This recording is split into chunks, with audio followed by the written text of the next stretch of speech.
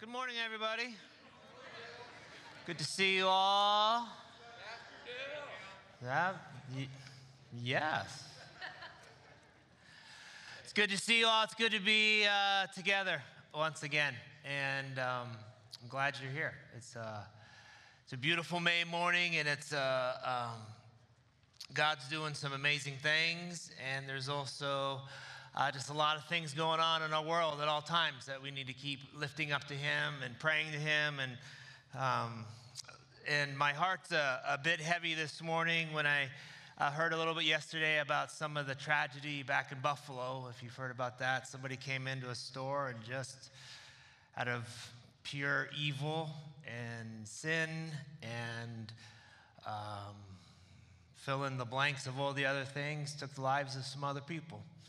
And I can't imagine the pain of a family on the receiving end of that. And I just want to start our time by going to God and asking for His mercy. So will you join me? God,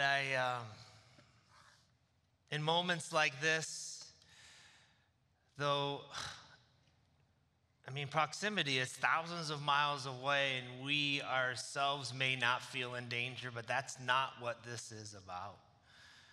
My heart bleeds for the families of those who are on the receiving end of such harshness.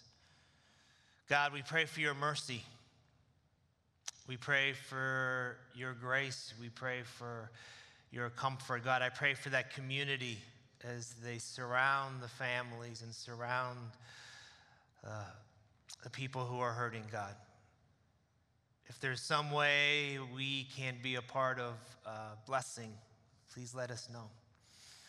If nothing else, God, we just come before you and align ourselves with your heart for these people. So we lift this up to you in your name. Amen. In many ways, I see, and I guess this could be true whenever you're learning something new. In many ways, I see my years of coaching football being very closely kind of aligned to the years of ministry that I had, meaning when you're teaching somebody something brand new. I coached like freshman football for a long time, and these guys were more concerned about picture day, to be honest with you. They're like, I'm in the team picture, and I'm like, just make it to the team picture and good luck, right? Or how they looked in their uniform. And so I would line them up and show them a certain play. And for some of you, if you're not really into football, it just looks like a bunch of people running into each other. That's really all it is. And people getting paid a lot of money to do that. But I would line these guys up, and if I'm teaching them an offensive play, I'm like, usually the other team lines up here, and you will block them this way and block them that way. And inevitably they would say, well, what if they lined up somewhere else? Like, will they line up somewhere else? And I'm like, yeah, we don't get to tell them where they line up. They get to decide that. So if they go over here, then you do it this way. And you're like, yeah, but you told me to do it this way. I'm like, well, tell your friend to come down and help you. And he's like, how do I do that? I don't know. Help me. Say something, right? So early on in the coaching thing, it was like, here's the basic orthodox of a play. Here's how it kind of works. But the development over time is you learn how to adjust. You learn how to go, I get the basic idea of what we're doing, but when things in front of me change, or the enemy or the opposition tries to do things a little differently, how do I navigate the adjustment to do well? I've seen this so true in ministry as well when somebody is maybe just coming to Christ. So you may have been a Christian for a long time and you have here are my rules. Here are the things I think I know to be true, right? Here's the things I've heard. But are you able to adjust? Are you able to go, wait, things are kind of tweaking, not the truth, but your response to that. Am I able to see things in a bigger, a broader, a different sort of way? Versus just abandoning the things I've believed for so long because, wait, this doesn't seem to work anymore. That you find yourself kind of in a transformation way, but not just hanging on to something. Because what I've seen is that growth is the move from ideas and concepts. It doesn't really go into implementation until you're transformed on the inside. until you see something bigger happening. For Mark Sayers' Reappearing Church, he says this: when renewal is taking place, the great beliefs of Christianity no longer are seen as just timeless truths, but lived realities. See, this is the work for all of us. There are these timeless truths that we hang on to, and they're so important. And when we're going through difficult times, there's things, what is that do I know to be true about God? So important. But when they are able just to sit there as timeless truths, kind of separate from our internal transformation, renewal is not taking place. Growth is not taking place. It's only when we take those truths and now they're showing up in my life. You see, it's really easy to say that God loves everybody and that God is compassionate and God is kind. But when you're facing such difficult time or opposition or people who are against you, how is that timeless truth now showing up in your life? Because what can happen so often is that we become conformed to culture. We just kind of give in to the things we see around us. It just becomes normal for us, and we're no longer expecting new things. A few years ago, Andrew West, who was a pastor here for a long time, grew up at this church, a dear, wonderful friend of mine, is a pastor up in Auburn, Grass Valley now. About 4 or 5 years ago, we were in Rwanda together. We got to do some teaching, of training of some pastors of a ministry that I'm involved with over there. And after each time that we would teach, we would ask people if there's any questions. And there were some pretty amazing questions that would come out afterwards. And basically, Andrew and I would preach and teach, and the question time came, and you were just like, I hope I know the answer to this one. At the end of one of the sessions, a female pastor in the back raised her hand, and she stood up, and she says, I'm greatly concerned. Now, we're in the middle of a village in Rwanda, as remote as you can get. And this is the kind of place where I'm like, God moves in these places. Like, there was always like these big stories. She raised her hand and she says, Pastor, why don't miracles happen anymore here in Rwanda? And I listened to her and I'm like, what do you mean? Back in the States, I've been telling people this is where miracles do happen, and you're telling me miracles aren't happening here. And she said, yeah, we see some stuff. Like, we see some people getting healed. And, a few years ago, somebody who was blind can now see. And I'm like, that's it, huh? That's just like random. She goes, but we're not seeing the movement anymore like you are in the West. Now, there's a translator. I'm like, tell me more about like you mean in the West. Well, preachers come out here and tell us what's happening, and we watch videos on YouTube, and man, that's where God's moving. And there was kind of a buzz, and Andrew and I were looking at each other, and Andrew's like, good luck, Dale. Because that's just kind of how it is. And I said to her, to be honest, for years, we've been saying the same thing, like God's moving in these other places. And she's like, you're telling people God's moving here? We're telling people God's moving there. And I'm like, might be possible that we just kind of become numb to the things around us, that we're just looking outside of somewhere else for God to move, and we're not looking right internally ourselves? Is it possible that we're not reminding each other of the things God's doing, that we just kind of like give in to the things every day? And then this pastor stood up and said something in Kirin, Rwandan for like 20 minutes, which sounded amazing, and everybody applauded at the end and sat down. I'm like, did he answer the question? But I think what he was saying is, God is calling us to pay attention to what's right in front of us. And we need our brothers and sisters around the world to remind us. Because what happens so many times is that we just become comfortable. We become inundated with the things that we thought God was going to do for us. We become inundated with the things that we thought God should be doing right now. And culture starts to shape our hearts. And culture starts to shape our minds versus us seeing what God might be doing. When we remain in familiar situations, we tend to be reliant on ourselves, our strengths, our own intuition, maybe just what we see. We become used to our culture, almost always becoming more like it than we realize. I think one of the key questions I want us to ask this morning is that which I'm experiencing right now bringing me to a deeper dependence of his presence, or am I drifting into an indifference in him? Because that's what we do. It's not often a sharp right turn. It's kind of this indifference of like, is God really doing things? I'm hearing a lot more negative than positive. I'm seeing the trials of my life. Am I growing into a deeper dependence? What does that mean? It often means that there's some trials coming your way. God does something so unique with the difficulties of this life that he says, you're either going to press into me or you're going to drift. I'm going to back up a little bit from our passage last week. Last week we started talking in the book of Acts, and I think we jumped into about chapter 3. But let me back up a little bit around the book of Acts. Acts is the second volume of a unified two-part book, the book of Luke and the book of Acts, written by the same guy. And the book of Luke starts with the journeys of Jesus. They were the same author. He's traveling with a co-worker, Paul. And the book of Luke is really around, what Luke says is, these are the things that Jesus began to do and teach. And in the book of Acts, he continues like, these are the things that Jesus continued to do and teach.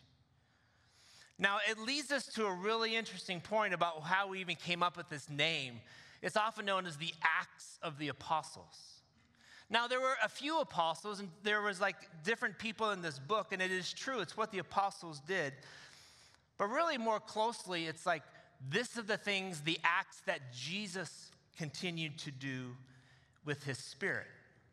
Because that's the ongoing storyline all throughout Acts. We do see different things happen, but Jesus himself is acting directly through the Spirit as a renewal, as a response to the resurrection. So let me start here at Acts chapter 1, verse 1. We're going to go look through a few of these verses today. Starts off real basic. In my former book, which is the book of Luke that we know of, Theophilus is who he's writing this to, I wrote about all that Jesus began to do and teach until the day he was taken up to heaven. After giving instructions through the Holy Spirit to the apostles that he had chosen, and after his suffering, he presented himself to them and gave many convincing proofs that he was alive. He appeared to them over a period of 40 days and spoke about the kingdom of God. Let me pause for a second. When Jesus ever talked about the kingdom of God, he is always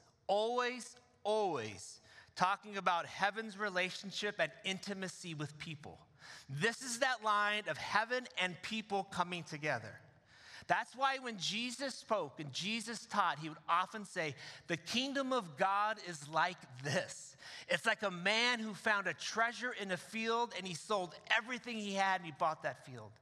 The kingdom of God is like this. It's like a woman who lost this pearl and she searched her whole house till she found it. The kingdom of God is like this. It's like these bridesmaids waiting for the groom. It's like this unification. So when Jesus says, I'm talking to you about the kingdom of God, it's always God's kingdom in unification with people. Sometimes we miss that point. He's talking about how heaven talks about people. So the kingdom coming to earth is reuniting God's original intention. Now, over the many more years that we have together, I'm going to do this a lot. I'm going to say we have to go back to the beginning and remind ourselves of how God created this place. So many stories begin that things start out elementary and then get better and better and better. In the story of God, in the story of this life with God, things start out perfect. Things start out as God intended. And then sin enters the world, and then it just goes like this. Yet God is drawing renewal back to him. So for us to understand the kingdom of God and God's original intention, we need to go back. Now, there's this word that's used so often if you ever read the creation narrative, the creation story. In Hebrew, it's either tov or tav, like mazel tov. It means good. That God said, and this is good. This is complete. This is right.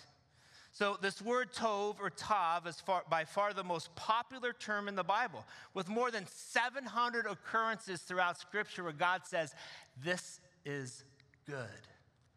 So let me read this to you.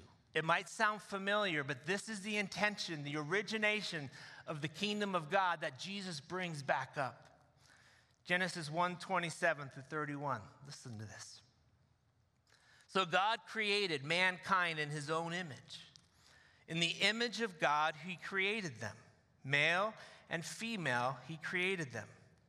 God blessed them and said to them, be fruitful and increase in number, fill the earth and subdue it, rule over the fish in the sea and the birds in the sky, and over every living creature that moves on the ground. Then God said, I give you every seed-bearing plant on the face of the whole earth and every tree that has fruit with seed in it. They will be yours for food. And to all the beasts of the earth and all the birds in the sky and all the creatures that move along the ground, everything that has breath of life in it, I give every green plant for food. And it was so. God saw all that he had made, and it was very good. It was very tov. It was very tav. You see, God created life. And what I want to hear this morning is that his care continues for life.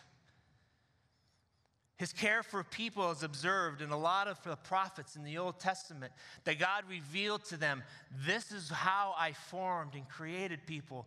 From some of them, the words of David, or some from Job or Jeremiah, we hear these things about how God's intimately acquainted with us before we're born.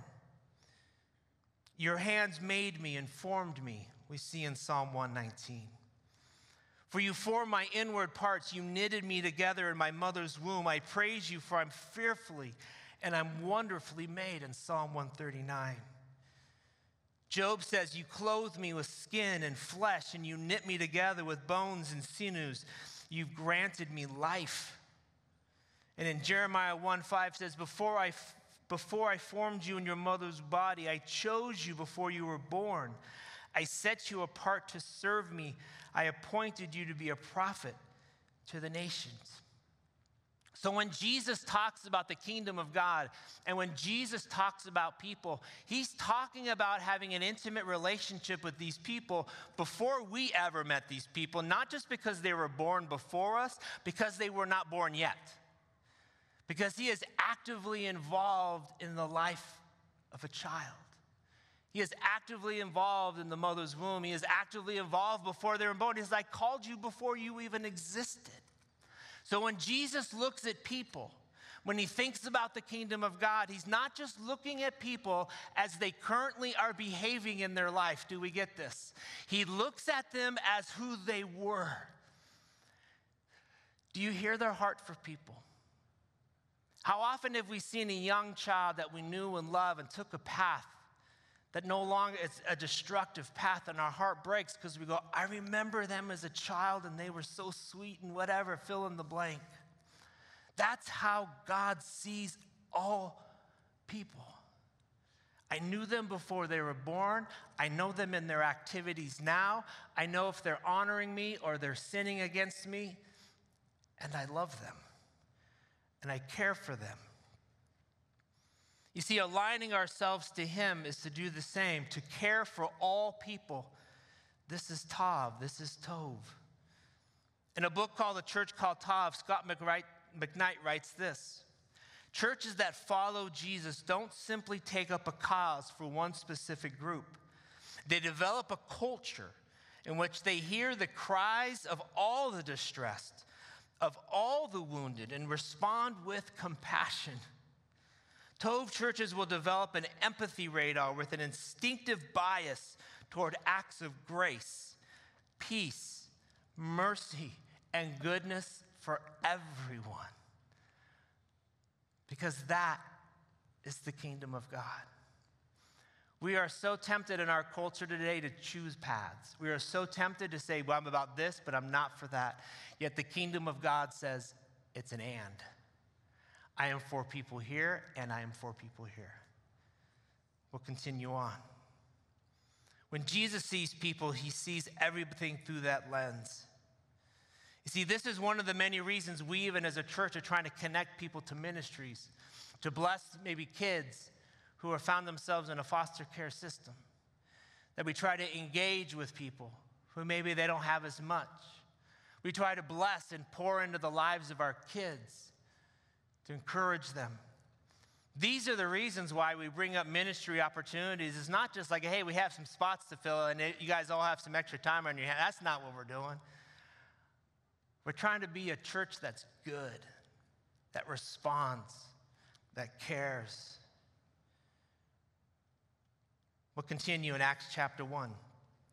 On one occasion, while he was eating with them, just a simple meal, I'm guessing, he gave them this command: do not leave Jerusalem, but wait for the gift my Father promised, which you have heard me speak about. For John baptized with water, but in a few days you will be baptized with the Holy Spirit. Then they gathered around him and asked, Lord, are you at this time going to restore the kingdom to Israel? And he said to them, it is not for you to know the times or dates the Father has set by his own authority, but you will receive power when the Holy Spirit comes on you, and you will be my authority. You will be my witnesses in Jerusalem and in all Judea and Samaria to the ends of the earth. And after he said this, he was taken up before their very eyes, and a cloud hid him from their sight. This is one heck of a dinner party. Let's have a meal. God, Jesus, all right, before you go, is this the time where we become that nation? Is this nationalism time? Do we become that group? Just tell us before you go. And Jesus, in his master responder, goes, I know this is your question. This is what you think you want. I'm going to answer this question. Because our prayers are just around here, but Jesus is like, I'm going to answer this. Then he drops something on him, and then he disappears. He floats to heaven. What did he respond with? His response is about something different, about something better. Now, I can understand, right? They've gone through a lot of tormenting as the nation of Israel. They had been controlled by other countries and their desires and their powers. And they're like, Jesus, is this our time? I get their cry. I get their pain. But he's like, the Holy Spirit's coming, and I'm going to have you face something even bigger, something different, because it's all about people. He says, you're going to receive power when the Holy Spirit comes on you, and you will be my witnesses in Jerusalem, Judea, Samaria, and the ends of the earth. Now, when we read Scripture, let me encourage you with some things here. It's really important to always understand, what is the sender trying to say? Like the original writer, what are they trying to say? And how would the original audience have heard this? Because the temptation is so often is that we read Scripture and we go, what does this mean for me in 2022 right away? Now, Scripture is written for you. But it hasn't been written to you. It's not like, dear Dale, this is for you in 22. Exactly. The richness and beauty of Scripture is to go, who wrote this? What did they mean? And how would they have even understood this? To give me a broader context of what's going on. The big picture could be interpreted that we're really storytellers of God in our home, in our area. And there's been a lot of churches who've taken these verses, and this isn't wrong, this is a good thing, and kind of developed like an outreach plan, right? Jerusalem is like your home base, like you're doing ministry in your home base. Judea might be a little bit broader, like your government. Samaria might be like an outer land, like a place you border, and the ends of the earth is around the world. And in many ways, in all the ways, we don't interpret it this way because we think that we're the center of the world right here. We are the ends of the earth in this story. Okay? Do we get that? We're like, no, I don't believe you. They did not live in Los Gatos during this time. The apostles were not hanging out at the Toll House, having a cup of coffee at the Great Bear. This was an unknown land. But picture for a second, if you will. They're hearing these words from Jesus. What would they have thought? What would they have felt if they were told, go back to Jerusalem? What just happened in Jerusalem? Their Savior, their rabbi, was brutally crucified. This wasn't a great few days for them. They denied him. They ran from him. They were scared. They hid. They were disappointed. Jesus was saying, you know that place that you have fear? Go back there. Go back to that place of fear. Go back to that place of shame. Because it's also a place I gave you victory. The Holy Spirit is coming upon you to go back to that place and be my witness. Judea, what would they have heard? Judea was this amazing place of influence, the government, the place that influenced the area, but at the same time was controlled by Rome. It was kind of this paradox of like authority, but not real authority. It's kind of like puppetry. The kingdom, the Jewish kingdom, had to be like puppets of Rome. Inauthenticity. So like go to these places that are not real, that are not authentic, and be my witness there. That had to be scary. Samaria. Samaria wasn't just a border town. Men, women, I want you to go back to that place where you have been outright racist against them. You see, they saw Samaria as a place to be avoided, a place of mixed ethnicity and mixed race. They're not even fully Jewish people or whatever they thought. They would take hundreds of miles a journey around that area just to miss it altogether. And when Jesus brought them right through that place, his disciples are like, Jesus, you don't really know where you are. So when he said to them, you're not going to tell my story back in the place that you've been avoiding with people that you hate, but the Spirit will give you power. The truth is, the disciples continued to avoid that place. God sent somebody else. And when they heard the uttermost parts of the earth, I don't think they even understood what the uttermost parts of the earth were. They're like, we're fishermen. We're tax collectors. We're known right here. Are people even going to listen to us? But the Holy Spirit brings something new. Brings something that you could never dream and never imagine. You see, renewal should lead us into places in a new way of restoration, a way of forgiveness, a way of aligning ourselves to the ways of Jesus. So I'm asking you here this morning, what are the things you never dreamed you would do? What are the things that might be kind of turning in you? It could be that person who you've just been wrong towards, or that person's been wrong towards you. It could be like a whole people group that you, whenever you see them on the news, or it might just because of their opinions, like it just churns you, it just angers you, and yet God's like, the power of the Holy Spirit will help you be my witness. You see, something becomes difficult when it falls outside our current norm, our control, or how we seem to be threatened.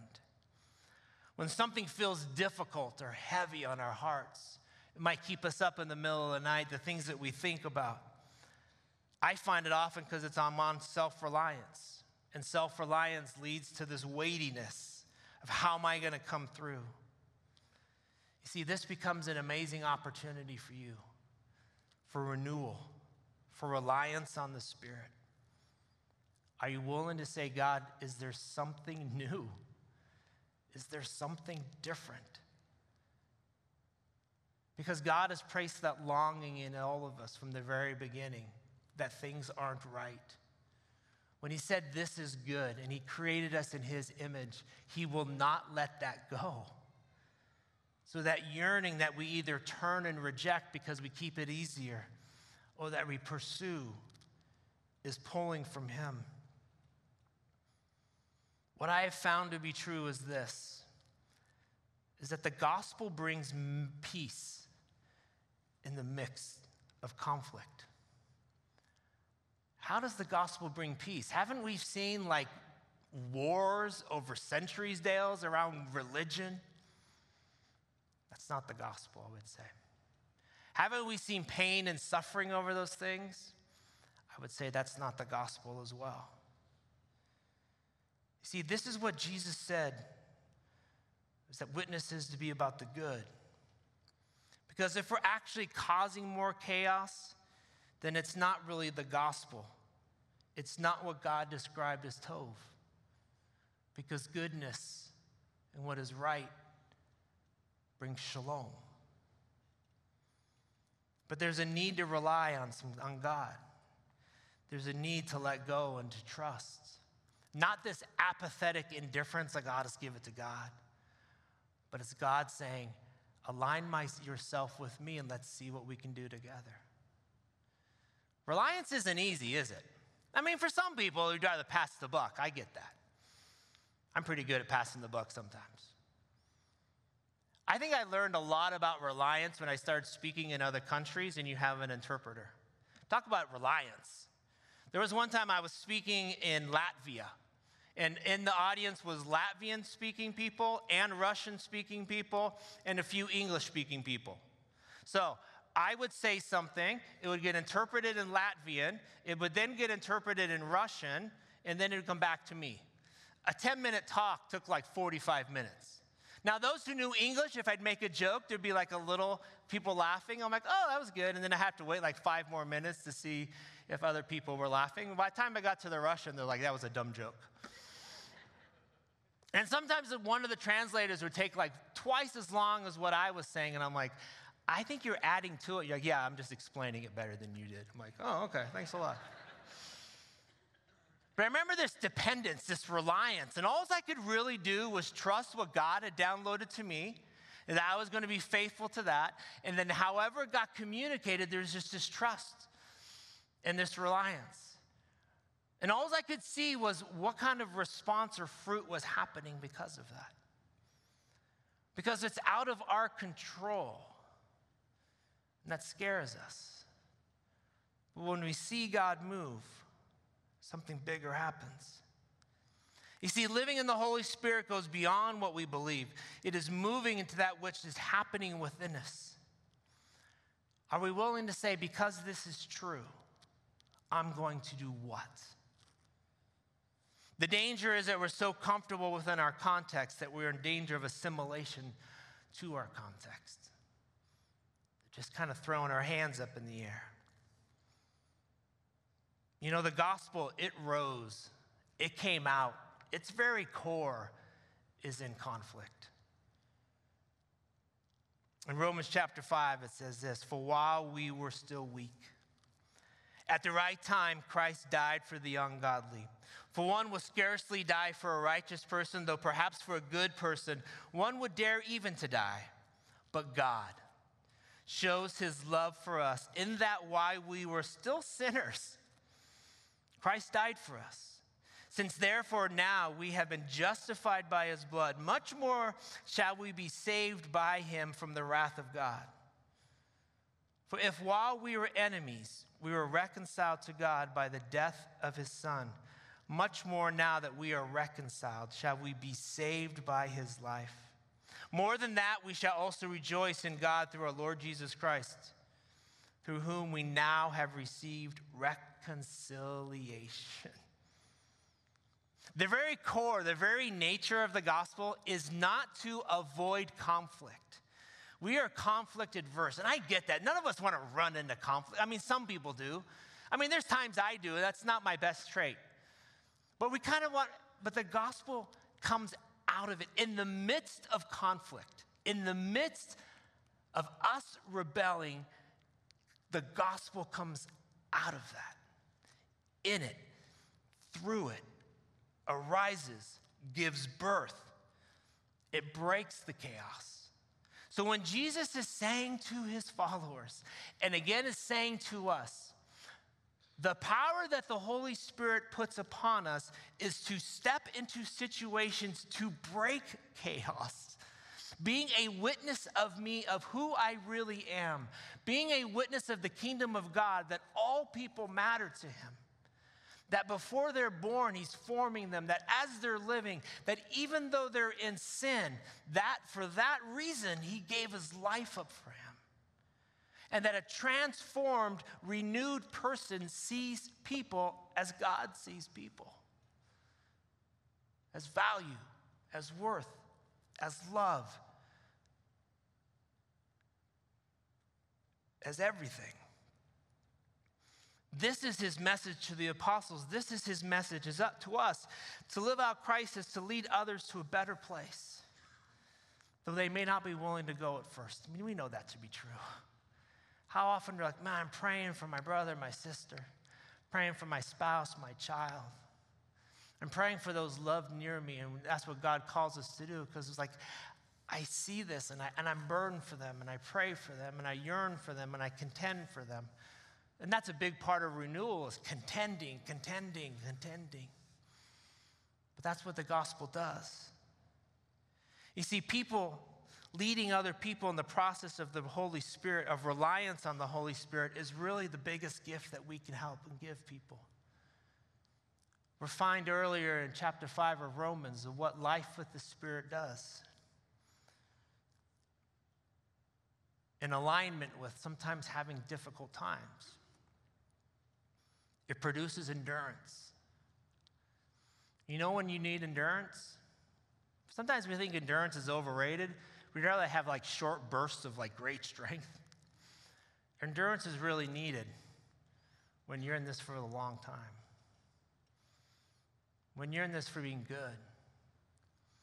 You know when endurance is good? When your life is hard and you look at your spouse next to you and you just need them to be faithful to you. That's when you're thankful for endurance. You know when endurance is good? When things aren't going your way, yet you know you don't want to give up.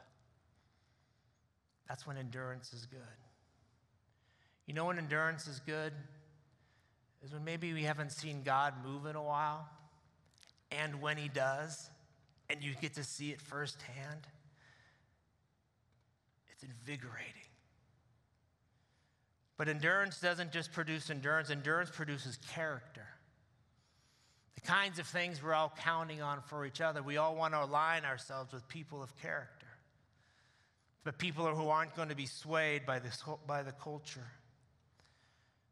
And then it starts to really move forward. Because endurance produces character. And then character produces hope. Is there a worse feeling than losing hope?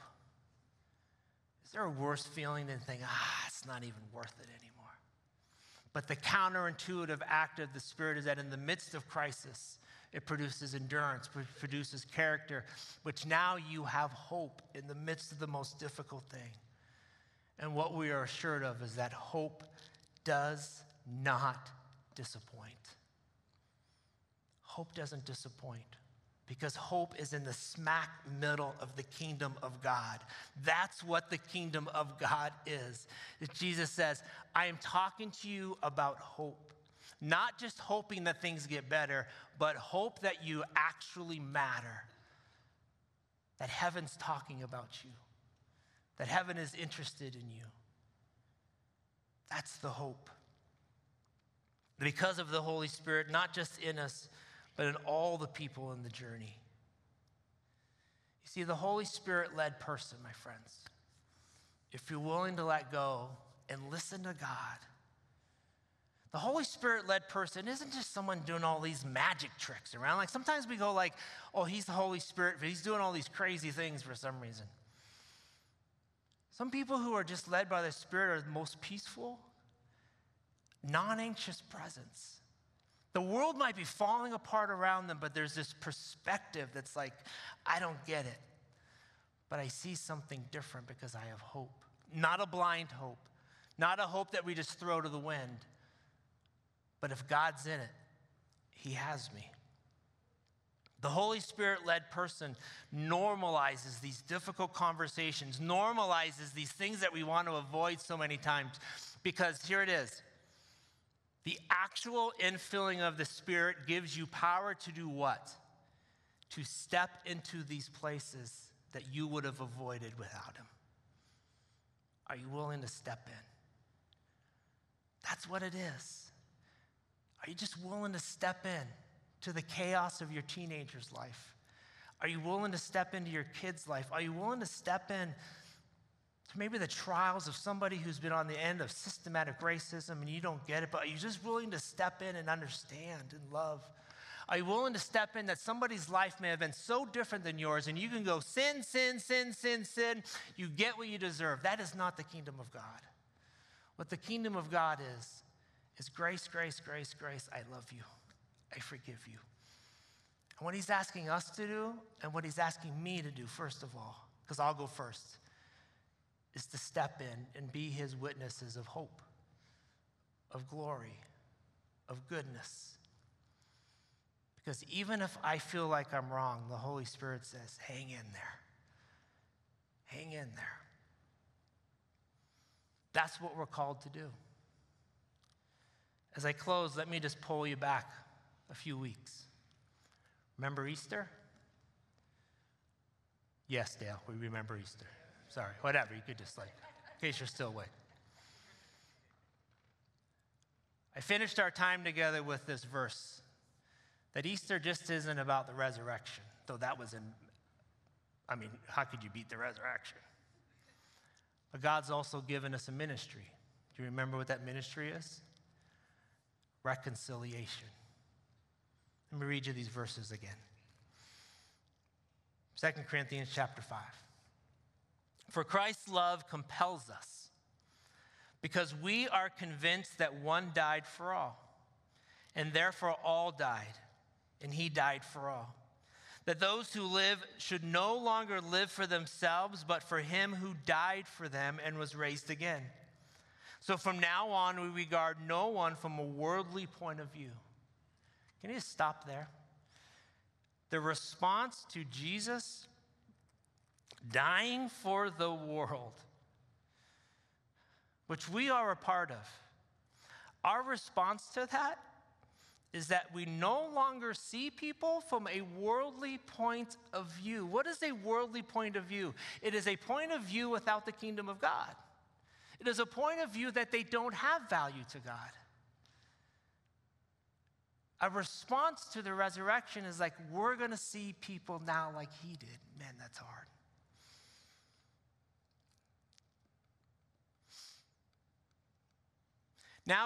From now on, we regard no one from a worldly point of view. Though we once regarded Christ in this way, we do so no longer. Therefore, if anyone is in Christ, the new creation has come. The old has gone. The new is here. All this is from God, who reconciled us to himself through Christ and gave us what? The ministry of reconciliation. That God was reconciling the world to himself in Christ, not counting people's sins against them. And he has committed to us the message of reconciliation. We are therefore Christ's ambassadors. As though God were making his appeal through us, we implore you on Christ's behalf, be reconciled to God. My friends, let me raise the bar. If you came in this morning going, what is my life about? I'm just a regular person cruising around. I just do day to day. You know what your life is about? God's like, I'm going all in with you. You are part of my reconciliation machine, church. We as a church can gather and exist in a matter if there's 50 people in this room or a couple hundred people in this room, and we can look back and go, this church used to be this or that. Whatever you think. You may have been going to this church for 30 years and you're like, I used to see a lot more people around me. Whatever you want to think. What I'm telling you today is that God is calling Calvary Church. God is calling you in Calvary Church. God is raising the bar and saying, you want to reconcile people or not? You want to be filled with my Spirit or not? You want to go? Let's go. If you don't want to go, you're still invited to come and watch. It's way more fun to go. So what are you going to do? What are we going to do? I say those things because as a preacher, you can just get louder. And I can scream and more. I don't do that very much. Maybe some. I just want to wake us all up. I want to wake me up. To not go through my days, but to wake up and say, I'm a reconciler with God. I'm filled with the Holy Spirit. Who can I bless today? Who can I love today? Who can I make things better for today? When I'm watching the news and that person is ticking me off, can I turn my tickness into love and just pray for that person? You can. Because if Christ gave the Spirit of the Holy Spirit to go into the places where they hated people, he can give you enough love to love people. Let's just take some time and listen to God for a moment. When we call this response time, it's also ministry time for us. It's our time to pray with you and our time to bless you. It's our time to remember the gift of Jesus, that he died and rose again. So as you sit and just listen to God for a few minutes, just take some time to be quiet before God right now. I'm not sure what your conversations have been like with God on the way to church or even while I've been speaking. But maybe to say, God, what is it that you have me say today? What do you want me to hear?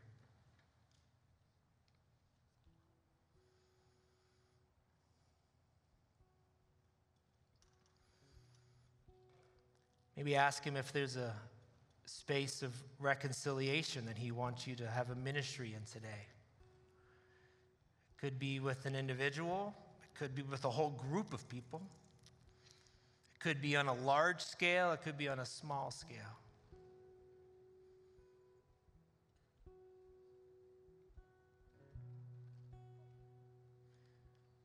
Who needs a conduit of his Holy Spirit put into their life because of you?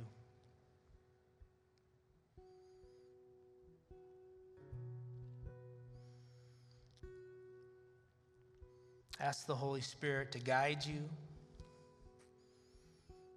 to give you the courage that he provides to step into those spaces of reconciliation with people today.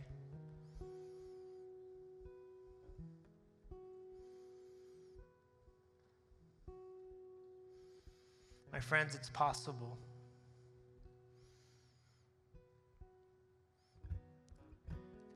If it were not so, these truths would not have held up.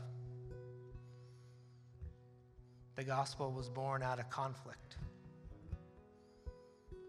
That even though we won't experience the beauty of creation in the garden until Jesus comes back, when he says the kingdom of God is here, it's not fully here, but it's here. We see these moments and these glimpses and these movements of God that he just asks us to be faithful to. I long for that for this town. The brokenness that I see, the brokenness behind doors. Do you? I long for it for this valley, where we have asphyxiated our minds on culture and achieving and all these things. In some ways, so many amazing things, and in some ways, so many destructive things. I believe for something different to you.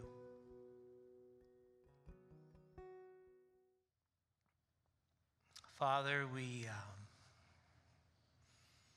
it seems like we should stand far away from you because of your glory, yet Jesus, what you did on the cross and forgave us, pulls us right into it. So we come before boldly and confidently, as you have promised us we can, to the throne of you, God, and we say thank you. Father, I pray that our lives would be different this week, that we'd be filled with your courage to step into places and be your agents, your witnesses, your conduits of grace and love and peace, not in our own strength. We don't have to impress people. We can't impress people. I give up. I don't want to impress people. I just want to be faithful. So I invite you all to be faithful with me. We love you in your name. Amen. Therefore, if anyone is in Christ, the new creation has come. Amen, brother. The old is gone, the new is here. All this is from God, who reconciled us to himself through Christ and gave us the ministry of reconciliation, that God was reconciling the world to himself in Christ, not counting people's sins against them. He has committed us to this message of reconciliation. We are therefore Christ's ambassadors. You are Christ's ambassadors. Excites me. As though God were making his appeal through us. He's making his appeal through you this week. We implore you on Christ's behalf, be reconciled to God. God bless you. Go with confidence. Love to meet with you for a few minutes at the Connect gathering. If you're new, I'd love to connect with you. If you're not new, come steal some food or something. God bless you. See you soon.